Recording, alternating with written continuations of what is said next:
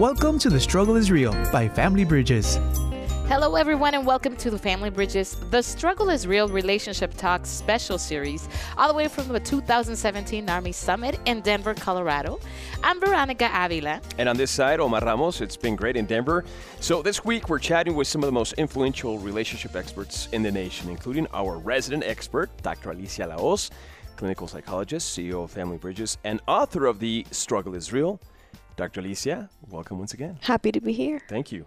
Happy to have you. And our topic today is marriage or baby carriage, the new millennial success sequence. For this discussion, we've invited Dr. Alexandra Solomon. She's a clinical psychologist, member of the teaching faculty in the Marriage and Family Therapy graduate program, and also a clinical assistant professor of psychology at the Family Institute at Northwestern University down in Illinois. One of her courses in Northwestern University's internationally is the internationally renowned Building Loving and Lasting Relationships Marriage 101. Can't wait to hear about that.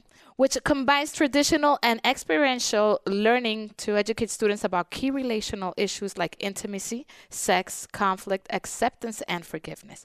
Dr. Solomon's work has been widely cited, and her articles on love and marriage have appeared in the Handbook of Clinical Psychology and other top publications in psychology. Her work also has appeared on O Magazine and the Huffington Post, and she's a frequent interviewee and contributor for the Oprah Winfrey Network, Yahoo Health, CBS Early Show, NPR, Psychology Today, and the WGN Morning News. She's also the author of Loving Bravely, 20 Lessons of Self-Discovery to help you get the love you want. Simply put, she's an expert in modern love. Welcome, Dr. Solomon. Thanks for having me. Thank you for joining us. So let's begin by defining the success sequence. It was named by Brookings Institution scholars Ron Haskins and Isabel Sawhill and has been described as the path into adulthood that is most likely to lead towards economic success and away from poverty. Now, here's the icebreaker. Did you follow the sequence? Are you teaching it with your kids, and why? Dr. Alicia. Yeah, the idea of the success sequence is do college first, get married, and then or just schooling.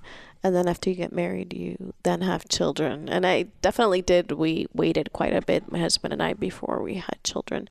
And we do. Our kids are very tiny. They're 7 and 3.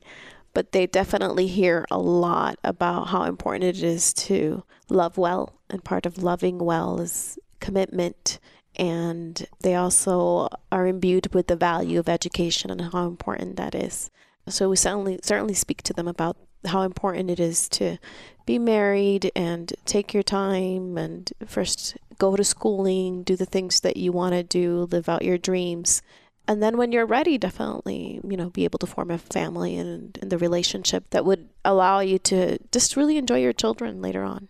Dr. Alexandra? Yeah, similar story. I grew up in a family that valued education and definitely did all of my education, married, and we have 2 children, older than yours, 12 and 14. And it feels like the path, like having that security, that commitment, that really sturdy boundary around the 2 of you before bringing in the additional complexity of children. It's real important. And nowadays, the order has been changing, but I'd like to share with you some factual information. There was a study released last month from Wendy Wang and W. Bradford Wilcox of the Institute for Family Studies, conducted among millennials ages 28 and 34. It found that millennials are much more likely to flourish financially if they follow the success sequence, while 55% of 28 to 34-year-old millennial parents had their first child before marriage. And then even millennials from low-income families are more likely to flourish if they married before having children. But I asked this to you, Dr. Solomon, why is the order changing and what's causing the shift in the mindset of our young people?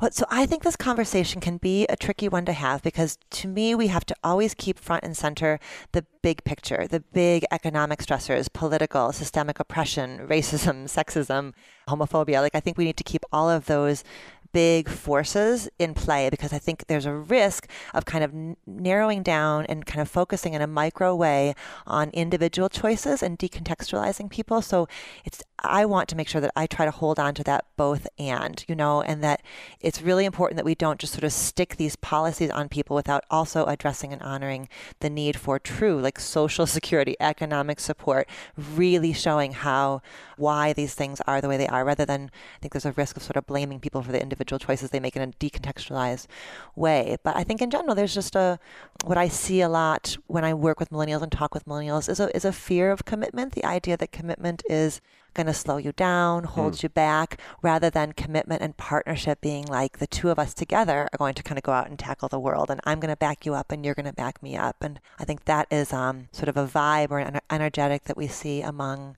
millennials that I think contributes to this mindset. Yeah, absolutely.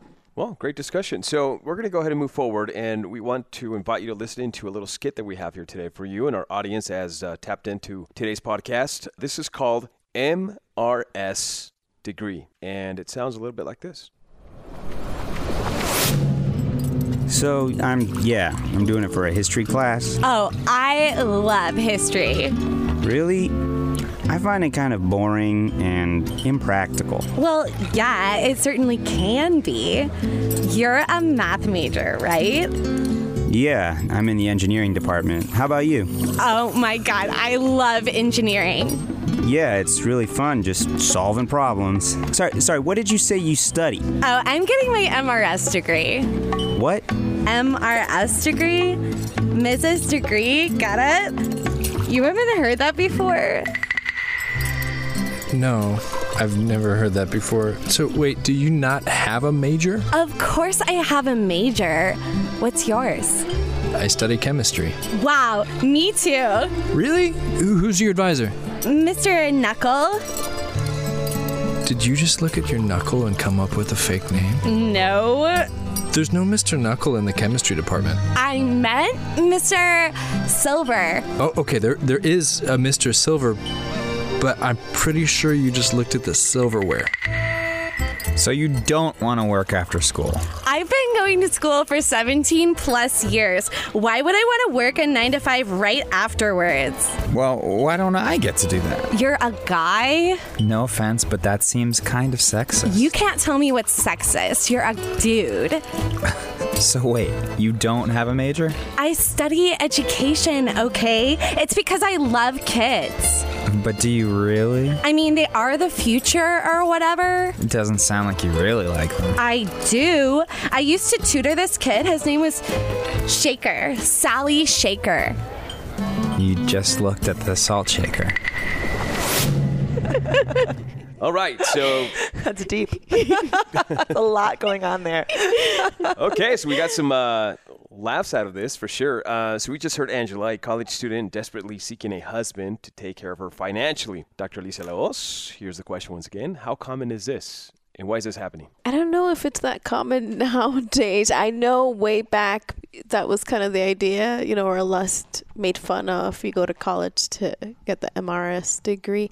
I haven't heard that of late. I don't know, Dr. Solomon, you're in the university setting. You would know more. I haven't either. In fact, sometimes I feel like what I do is the opposite. Like I feel like I'm talking to young men and women who are so driven around their careers and sort of get into these patterns of hooking up and sort of like situationships or ambiguous relationship statuses for a deep fear that if they fall in love, it's going to knock them off course and that they can't kind of figure out how you could love somebody and also have a career. So I feel like sometimes I'm trying to kind of pull them back towards like sort of selling this idea of it's okay to love, like it's okay to bring somebody into your life and to kind of sacrifice a little bit of your individuality to make a really neat we. And there's lots of cool things that come from a we.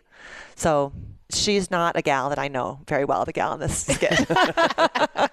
I'm sure she's out there for sure. I think the idea that our writers had here were some of these young women that want the easier path to financially secure future. But I don't know if it's that common anymore. Well, but the thing of it, I mean, I guess the message I would want to say to a young woman who has this, I mean, certainly that gender narratives are ingrained in all of us to some extent. Really, what I want to raise awareness about is just the difficulty of that happening, right? So today, for every 2 college degrees that are given to men, there are 3 given to women. And at this point in time, a full 40% of households are female breadwinner households. And my entire practice, basically, of couples are couples, for my heterosexual couples, she's thriving. struggling. She's kicking booty and he's struggling. So I think it's maybe this skit represents kind of like an effort to swing the pendulum back, or a fantasy of kind of swinging it. But I think those days are so far gone. We can't even see them in the rearview mirror. They're so Interesting, far gone. fascinating stuff. Whatever happens in your life, the sequence can obviously change. That's part of our next scenario called It's Never Too Late. Let's have a listen. Hey, Devra, do you have 5 minutes? Yeah, sure, Mom. What do you need? So my registration time for classes begins in 5 minutes. Okay, what are you taking? I don't know. I mean, I've been looking at the courses and there's just so many. I don't know where to start. Mom, your registration starts in 5 minutes. I didn't know where to start. Okay, well, what do you like doing? Well, when you were younger and you went to school, I always liked listening to books on tape while I did stuff around the house. Well, what were these tapes about? Oh, everything. Well, that doesn't get us anywhere. Okay. Well, a lot of them were biographies. Biographies of who? I read... You listened. Oh, you shush. Okay. There was the one on JFK, the Lincoln Letters. Okay, sounds like you like politics. Well, there was also the ones on Audrey Hepburn and, the Ringo Starr story. Did you know he was the oldest member of the Beatles? Well, those all seem based around entertainment. Maybe you should take a theater class. Oh, no. I don't like performing. Ugh, this is so hard. Maybe I shouldn't go to college. Mom, you deserve to get a higher education. No, I'm just being silly. Mom, how old were you when you had me? I was your age when I had you. Well, clearly you want to learn. If you're not listening to your books on tape, you've always had a book in your hand. You're always sharing facts you learn. Like how woolly mammoths still roamed the earth when they built the pyramids. See? Well, how did you pick your classes? Well, you know how I always like fixing stuff around the house? I just figured I should be an engineer. Remember when you took apart the vacuum cleaner? Yeah, I looked like I got in some kind of explosion. Or when you fixed the blender? Mom, that's it. The blender? I could have a smoothie. No, not a smoothie. History. You're already like a little historian of our family with your scrapbooks and photo collections. Plus, you clearly loved reading about the presidents. History? Yeah. Well, you gotta log in and sign up or you'll be history. One bit of history I've forgotten. What internet do I get on? It's the regular one. You're on it. Oh, already? Here we go. Okay, so we're back, and we just heard Laura, a mom who decided to go back to college, now that her daughter, Devra, is also a college student. Besides the fact that we've learned that it's never too late to go back to school, what other elements can we take from this scenario? That it could be overwhelming, maybe, for some people? Absolutely, yeah. This is a story that I definitely, a number of my college students, part of taking my classes, they go to their families and kind of learn their families' love stories and kind of explore the sort of templates they grew up with in order to better understand who they are. And very often my students have usually moms who put themselves through school sort of later in life, and inevitably it becomes a story of resilience. And my student, the student in my classroom, has a sense of pride in how hard her mom worked, while also holding on to kind of like, I think the coolest way is when a mom can hold that like both and of, I'm resilient for doing this, and you may want to do this differently. This is a harder path for you. So kind of how to hold on to like the pride that mom is doing it now, while also mom being able to say to daughter, listen, here's why this was harder, and here's what I didn't know, and here's what I want you to know from my story. There's so much that kids can learn from the complexity of their parents' struggles. So that's one thing that stands out to me, is this daughter clearly can stay connected to her mom, and her mom's not kind of like lost in her own shame about what she's doing now. Hopefully the daughter can take away a sense of, resilience from that. For the parents that are listening, that may feel inadequate to ask their kids to do the right success sequence because they themselves didn't follow it, what can you tell them? I would name that as shame, and that shame is one of those feelings that takes us out of connection. And so I would want to encourage that mom to kind of have her own place where she can kind of get support, validation, and be like, go girl, like that's amazing, so that she can look eye to eye at her kids and stand in the truth of her story, not be lost in her shame, and say, I would like you to do it differently than I did it, and I'm resilient as heck. Like, look what I'm doing. So, and she may need her own peer group. So I wouldn't want her to turn to her daughter in order to get that validation. I'd want her to have her own peer group. That was the one thing that was strange in the skit a little bit, that it felt like a role reversal. The daughter almost felt like the parent, you know, because she had that shame script, like that sense of insecurity when I go to school, but I'm not sure, and I'm a little bit overwhelmed. And that to me feels like the role of the mom that towards a daughter, and so you see that being rolled reversed. Not to negate the fact that children and daughters can definitely be a great support system as well to parents. Let's not negate that. It's just something that feels wrong at some level, that you as a parent would want to be the one that coaches your children, not that they be the one that counsel you and get you to that level of strength and resilience that you need to take to the next level. So we'd want that. And so I think your point is very valid. As a parent, as a mom, as a single mom, you might have your own insecurity issues or shame. You might want to work through that so that you don't pass that on to your children and they're not burned by trying to be a therapist to you. Yeah, but there's a new study out of Harvard from this summer about just how the findings suggested that 70% of young adults wish their parents would talk to them more about relationship struggles. Yeah. And the article was, the researchers were highlighting the fact that sometimes parents' shame about their own relationship, quote unquote, failures blocks that communication. And what if instead parents trusted that even from failure, they can offer. There's so much that we learn from our own failures, and we can offer our kids around our quote unquote failures. But yeah, I hear you on that. There's a boundary issue. I think though what happens is, I don't know the study, but I wonder if it's because they're not telling the whole story. It's a blocking. You just kind of summarize it and say, I went through this, and you miss the conflict.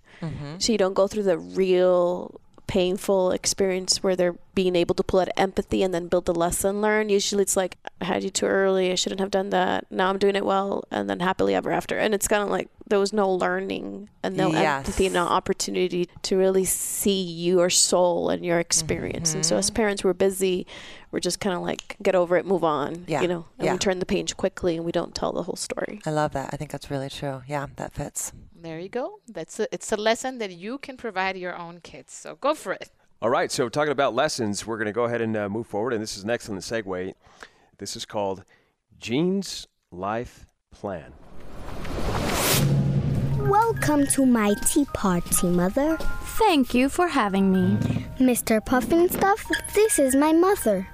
Mother, this is Mr. Puffinstuff. Pleasure to meet you. Mr. Puffinstuff works in pharmaceuticals. Oh, that's, interesting line of work. It's so nice having company over. I'm sorry that my place is such a mess. Oh, nonsense. I love your dining table. Thank you. You know I got it for a very good price. What? So how's things with Alfred at the hospital? You mean Dad? How's things in the OR? Good. I swear, I can't wait until Jeffrey finishes med school and can begin something with more regular hours. Right. So, how did you and Jeffrey meet again? We met in a biology prerequisite. He always had his hand raised. Me too. But he went on to be a doctor, and now I'm a creative director. So you met in college? Yes, that's right. We got engaged our senior years when we decided to both move to the city. Really? Yes, I had a paid internship, and he was starting grad school. Where's the internship? Wall Street. Don't look at me like that. I know it has a reputation, but I don't do any of the bad stuff. Either way, I'm going to apply for more practical applications for my math background. I'll be honest, this is kind of freaking me out. What? You're talking like a real adult. It's like you have everything all planned out. I bet you know what silverware we're using. Mom, I'm just playing make-believe. There you go. Okay. So we heard Jean and her mom, Pamela, having a conversation over tea. Jean was talking to her mother about her boyfriend, Jeffrey, possibly retelling her parents' story. At least that's what it sounded to me. How do we teach them what a loving and lasting relationship is as parents? Well, yeah, she sounds real familiar to me. This is my entire, it's the blessing and curse of being really bright and ambitious and driven when you are little, is the entire culture will kind of like collude around you to map out the next 30 years of your life. And there's a beauty to that, to seeing people kind of unfold and be ambitious and be empowered and carve their path. And there's sort of like making space for the bumps in the road. You thought it was going to be this, but then you get to college and this whole other world opens up for you. And so it's this kind of like difficult thing where I think we need to give our kids a sense of structure and also flexibility, that you think you know now, and very few of us stay in the very first career that we find. So that's, I think, the line that parents walk, is how to listen to their kids, support their ambition, support their drive, and make enough space to be able to kind of say that sometimes plans change and what you thought you wanted can be different, and for parents to keep in check their own projections. Like that whole thing about, I never got to go to nursing school and you are going to become a nurse. You're going to fulfill my unfulfilled dream. I think that's another. That happens a lot. It happens a lot. Yeah, this year I was talking to my students about, I do a whole unit on parenting, and was talking about, in my view, the job of the parent, part of the work of the parent is to kind of contain and process your own stuff so you don't spill it onto your kids. And my students were like, really? Because my parents have been doing that to me for a year. I mean, it's so common. But it was kind of a new idea that maybe that shouldn't have been what happened, that their parents just told them, well, you ought to be doing this, and you ought to be doing this, and you ought to be doing this. Right, to try to live out their own dreams that perhaps they missed out on. Going back to the introduction at the very beginning, one of the things that you talked about was some of the other social cultural components and systems in place that don't really allow the success type of, or make it difficult for some folks to follow the success sequence. So in this case, she's got a script, she's listening to different tones. You almost hear her like a little adult. She's probably picked it up from her mom or other adults in her life. And it's very clear that expectation has been voiced somewhere along. So many of the kids we work with, that's not the script that they're listening to. The conditions in their neighborhood, the violence, that's not the next thing to do. Can you speak a little bit about that? Yeah, I mean, it speaks to the need to have examples and role models and access. I love that Northwestern is doing a ton to bring it, to make sure that they're actively recruiting first-generation college students, right? So students who didn't grow up in families where they saw people going off to college. And I think it really is incumbent upon our universities, our institutions, to be kind of available and visible, and so that young people, no matter where they are and the amount of resources they have when they're 5, 6, 7, that they can see a path towards from A to B. There's an issue around just visibility and hope and having mentorship. And here are the things we put in place now early on to kind of support you going from one stage to the next stage. But it's complicated. It's really in this case, we're not just saying that the problem is the family systemically. No, God, no. Mm-hmm. That institutions also need to step in and evangelize the education path as well and provide different pathways for that to occur. And really practical, like really sometimes the university also, it does a lot of things about supporting first generation college students just around really practical things, moving into a dorm, having the supplies you need, how to register, all these kinds of things that if they haven't been part of their family, their community culture, and if they can't turn to their parents through no fault of their parents' own for those kinds of things, that the university is really stepping in proactively and making sure that first generation students don't fall through the cracks once they get to campus, right? So there's the getting there, and then there's the getting through, and then completing, and then finishing. Yeah. And then the support is needed all along the way, for sure. Fascinating stuff. So before we let you go, here at NARMI 2017, we know that you're teaching a workshop called Inside of the Hookup Culture: Understanding Relation Dilemmas Facing Millennials, a dating world of hookups, friends, and with benefits and other ambiguous relationships. Can you expand a little bit more on this? Yeah, we're going to, I'll spend an hour and a half sort of breaking down and identifying cultural factors that are kind of creating the situation. I mean, basically, the bottom line is that the rate of entry into marriage is lower than in years past, and the age of entry into marriage is older, right? So marriage is much more now capstone instead of a cornerstone. So oftentimes people are, like we were saying in the beginning, right, getting their educations under their bellies and really getting their footing before they marry, which is sort of neither here nor there. But what it means is we have this long period of time that no generation has had before between sexual maturity and marriage. And so what are people going to do with those years? And rather than going through entire sort of love stories of dating, falling in love, being together and breaking up, there's a collusion around the fear of pain, the fear of heartbreak, the fear of going through that. So opting instead for trying to keep things really easy breezy, really no drama, trying not to catch feelings. And there's consequences to that as well. So we're going to kind of name the consequences. And I try to, as a 40-something, talking about a generation that is not my own, I try to invite a lot of shades of gray. So it doesn't just sound like an older person evangelizing to the younger generation, you know? So kind of trying to understand the contextual factors that are creating this, and then helping young adults have the internal tools they need to really articulate where their boundaries are and what works for them and what doesn't work for them. And that comes from within, and it comes from having a network of parents who are, you know, affirming healthy choices. You just talked about boundaries. How can parents help their kids set relational boundaries to help them stay on track in whatever their life plan is? Yeah. One thing is by managing their own fear. I think parents oftentimes lead with fear, and the fear makes so much sense. As a parent of a teenager and an almost teenager, like I totally get the fear.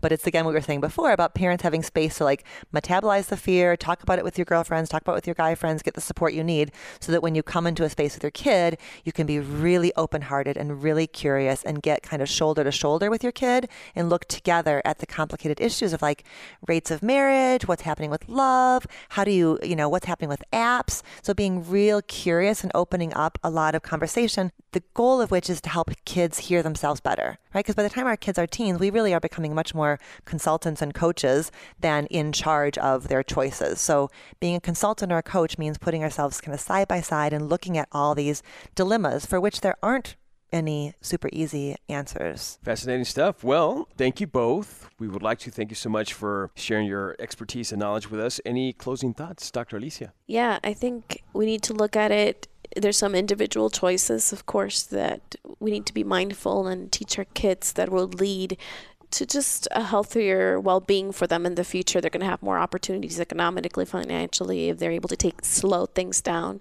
not speed things up in relationships and get themselves tied down. The carriage before marriage that oftentimes really just doesn't allow for people to flourish as much. And then for parents who have done it, you know, like you mentioned, we want to honor their resilience, their strength, and just their fortitude about being able to push through and succeed against immeasurable odds, you know, because it's hard to do. And they're heroes for their children. But that we can still hold both things together, that we can still hold the value of how wonderful it is that you're resilient and you're able to push through that and succeeded in spite of the odds, while at the same time saying, you know, there's another way that might have not be as hard. And of course, our kids are going to make their own choices. That's the way it is. But we can still teach some of the things we learned by research as well, some of the things that we hold dear because of our values. And it's important to teach our kids to talk about it, because today's culture doesn't teach these principles. It's just kind of like very ambiguous. So we do need to have conversations with our children about why it's important to do things in order, education, you know, marriage and family. Thank you for that. Well, thank you both for being with us. Dr. Solomon, where can we find you online? www.dralexandrasolomon.com, and on Instagram, Twitter, Facebook, Dr. Alexandra Solomon. And my book is available wherever books are sold. Good. Thank you very much for being with us again. Thank you. That wraps up the episode of The Struggle is Real as part of the Relationship Talk series. Make sure to download the Struggle is Real app so that you're on top of all of our conversations. That's right. Listen to our next episode, Preparing Them for Puppy Love. When should your child start dating? That's going to be with special guest, Dr. John Van Epp. It'll be very interesting. So for blogs, tips, and more, follow us on social media using the hashtag The Struggle is Real or simply hashtag TSIR. Also, get the Family Bridges app for more resources. Thanks for tuning in. My name is Omar Ramos. And I'm Veronica Avila. Till next time. This was The Struggle is Real by Family Bridges. For more ideas on parenting, get your copy of The Struggle is Real by Drs. Paul Meyer and Alicia La Hoz on FamilyBridgesUSA.com.